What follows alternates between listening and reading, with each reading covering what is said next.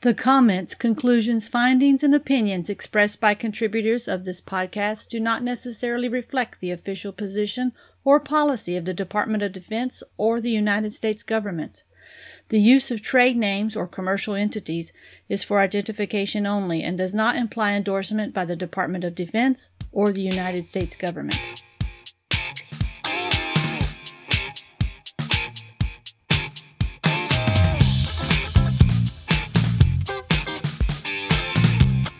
Welcome back to the Tactical Combat Casualty Care Podcast. This is Monty from the Joint Trauma System and the Committee on TC3.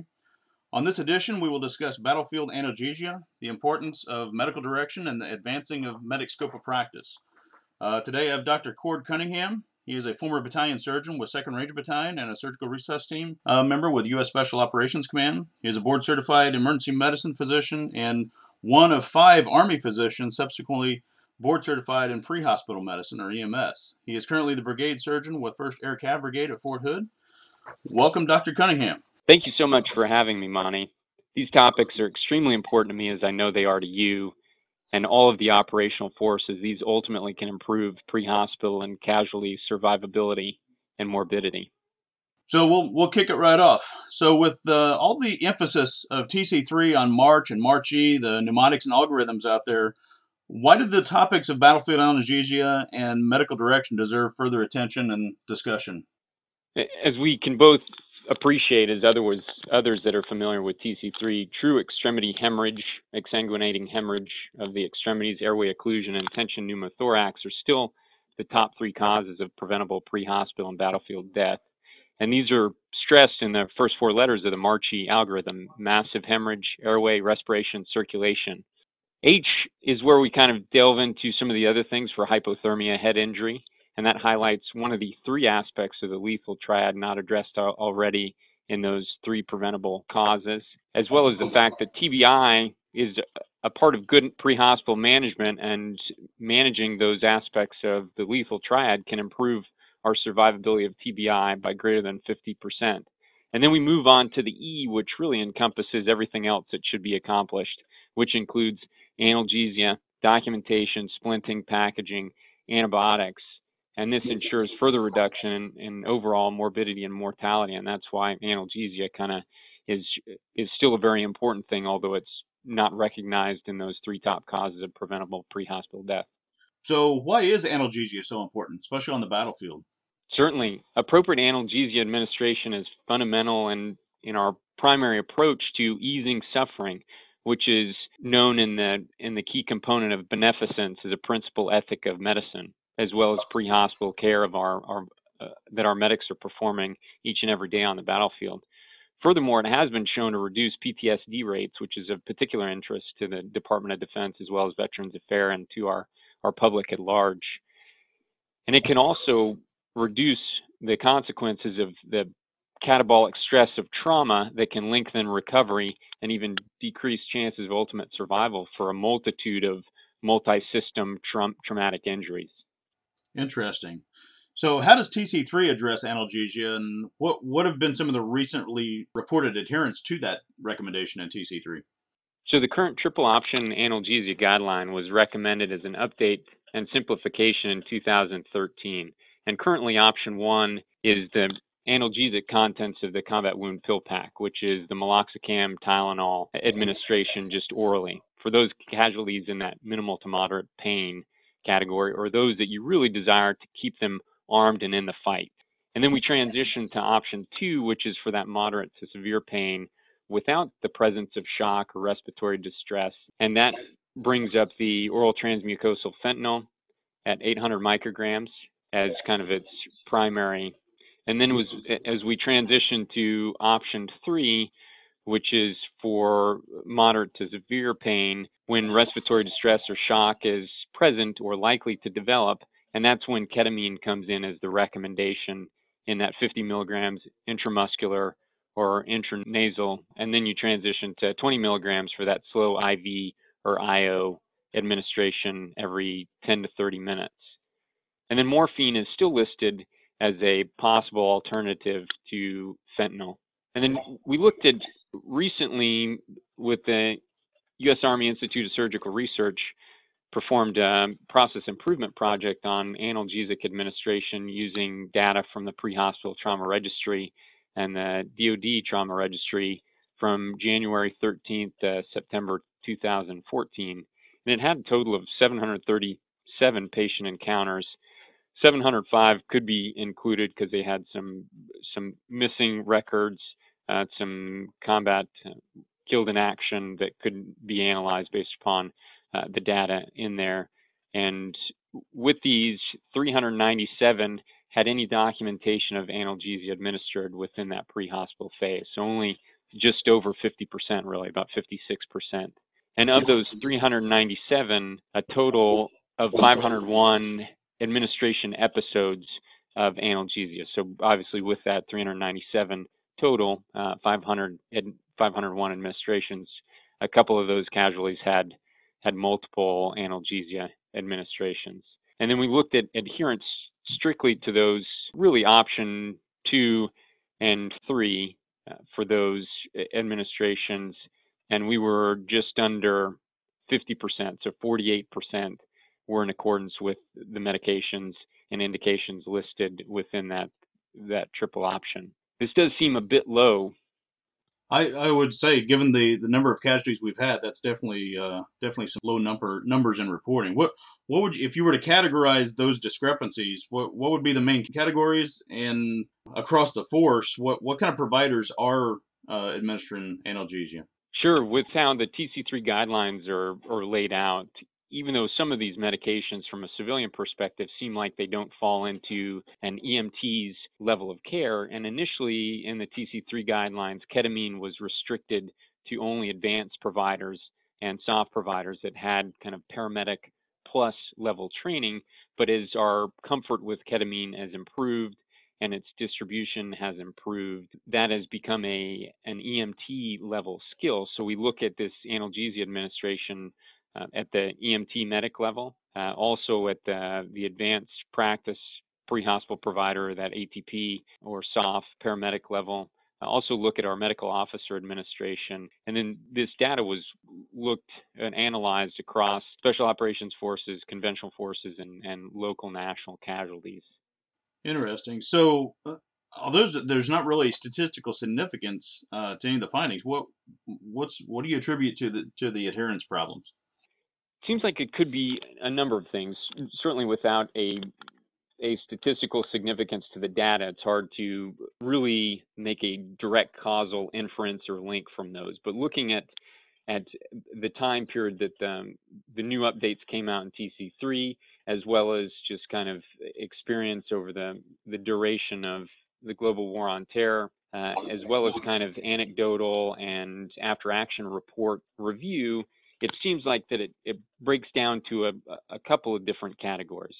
I think sustainment is one of those. So how do we ensure that our pre-hospital providers that might not be exposed to this traumatically wounded casualty pattern until they go to a combat theater of operations, how do we maintain that in this garrison or stateside training environment? Particularly when we look at some of these medications, in particular ketamine, and since we're not really using it outside of some limited soft applications in the garrison environment, and then you roll into a combat theater of operations and now just expect every level of provider to be comfortable with that administration.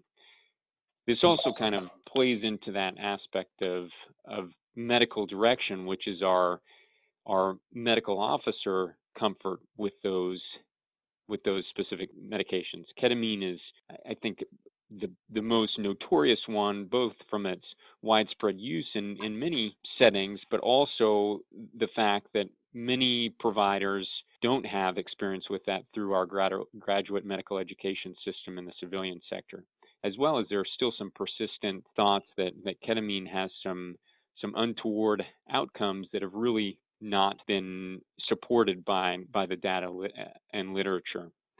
And so some of this ends up being its cause of apneic periods if it's administered.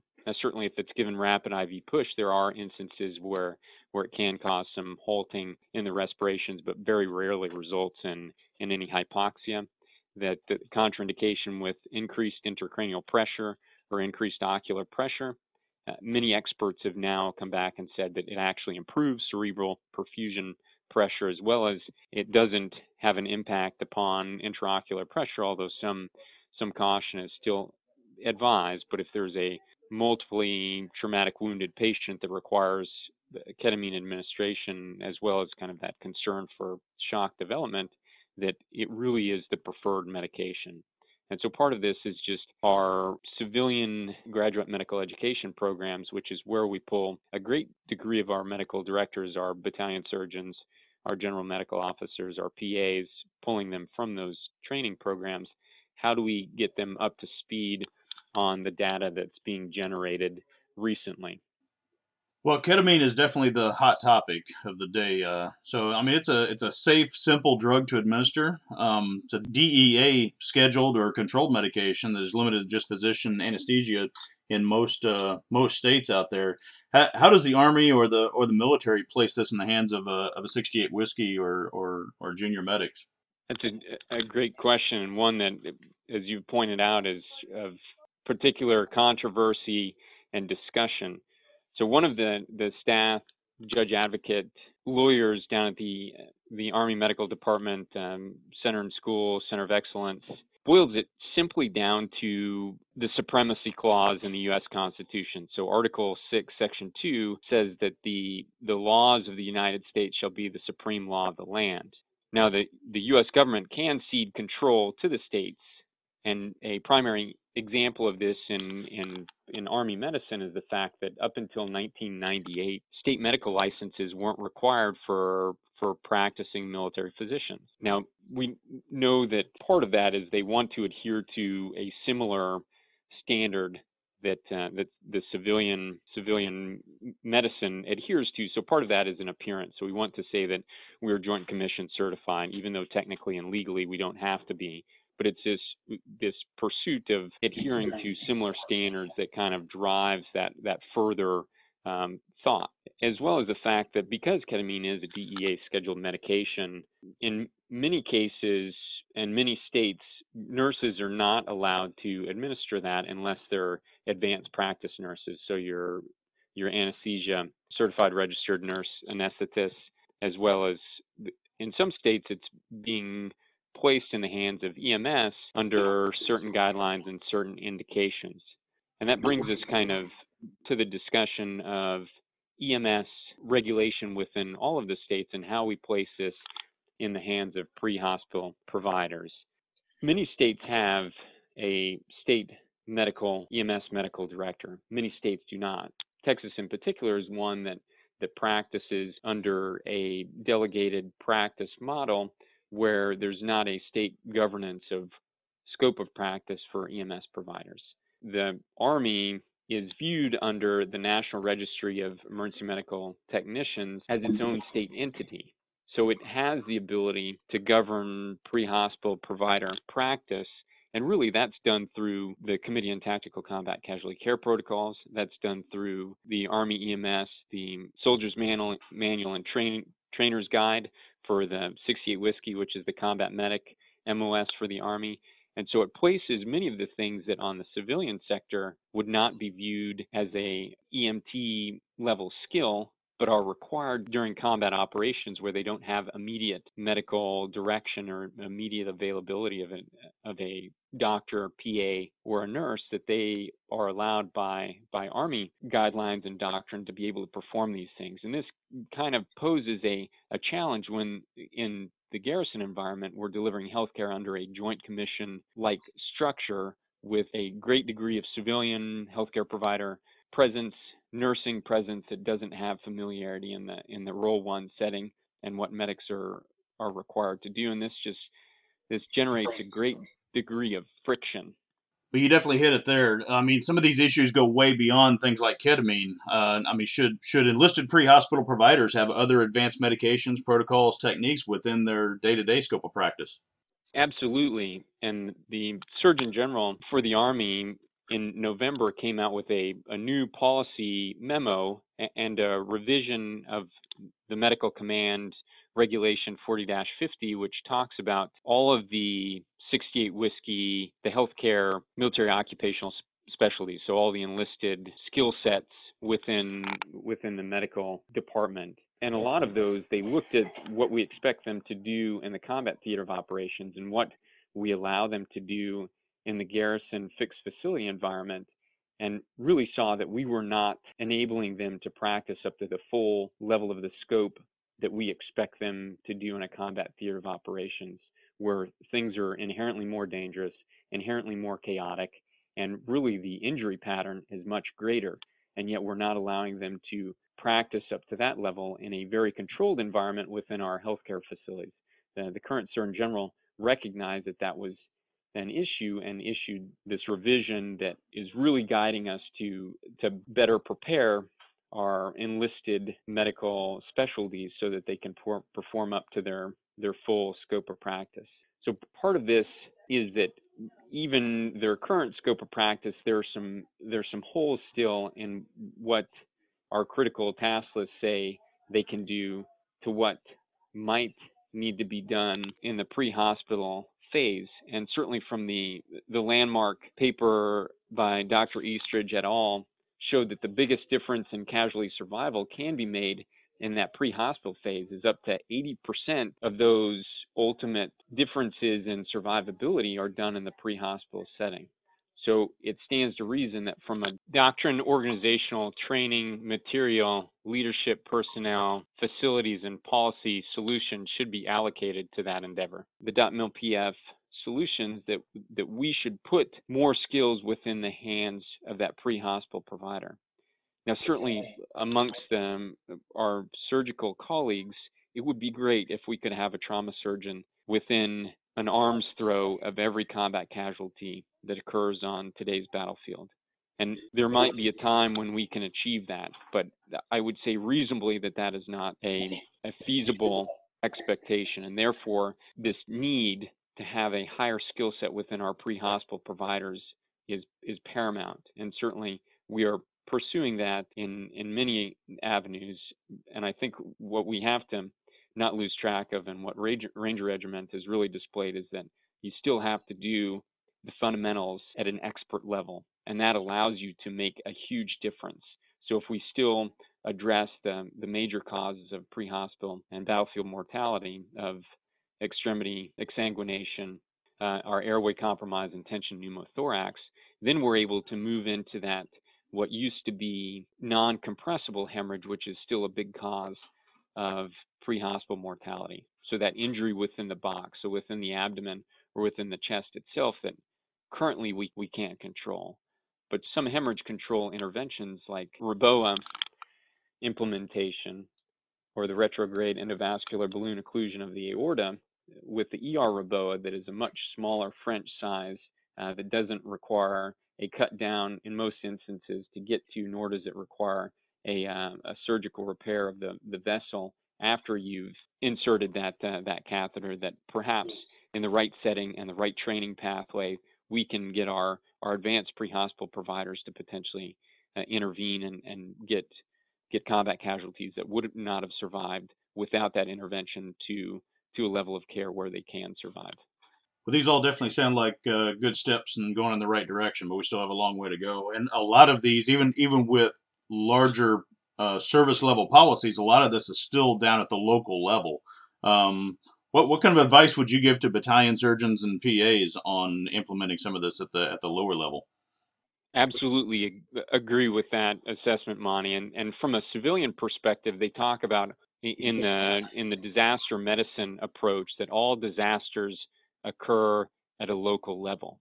So the expectation that some higher regulatory body or some higher intervening authority will come in and solve your problems at the local level is not reasonable. So that recommendation and preparation of our battalion surgeons, our battalion PAs, and our senior medics to be the true experts in pre-hospital care. So have familiarity with the TC3 guidelines. Be up to date on all the new versions of things such as the CAT tourniquet that has gone through multiple revisions to try to improve it. But unless the person in charge of that system understands all the new updates, then number one, they're not able to effectively apply that pre-hospital trauma system supervision. They don't have the credibility, and they don't have that level of comfort with that particular skill set. So how should a battalion surgeon, who is essentially a medical director, view their medic's scope of practice with their medical license?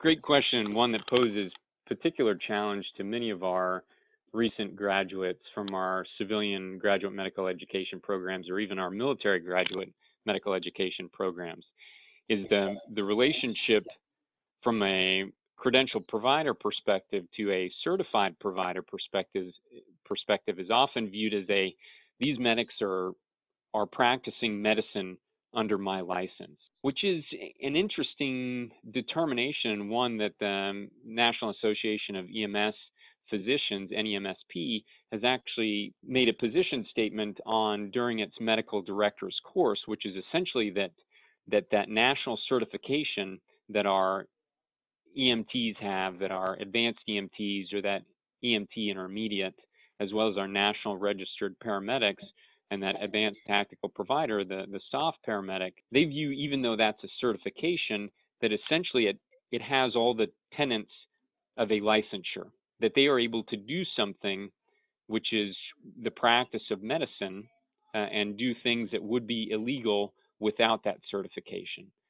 So in all intents and purposes, those pre-hospital providers are not practicing directly under the license of that physician in many states. In Texas, it's considered a delegated practice state, which infers a different relationship.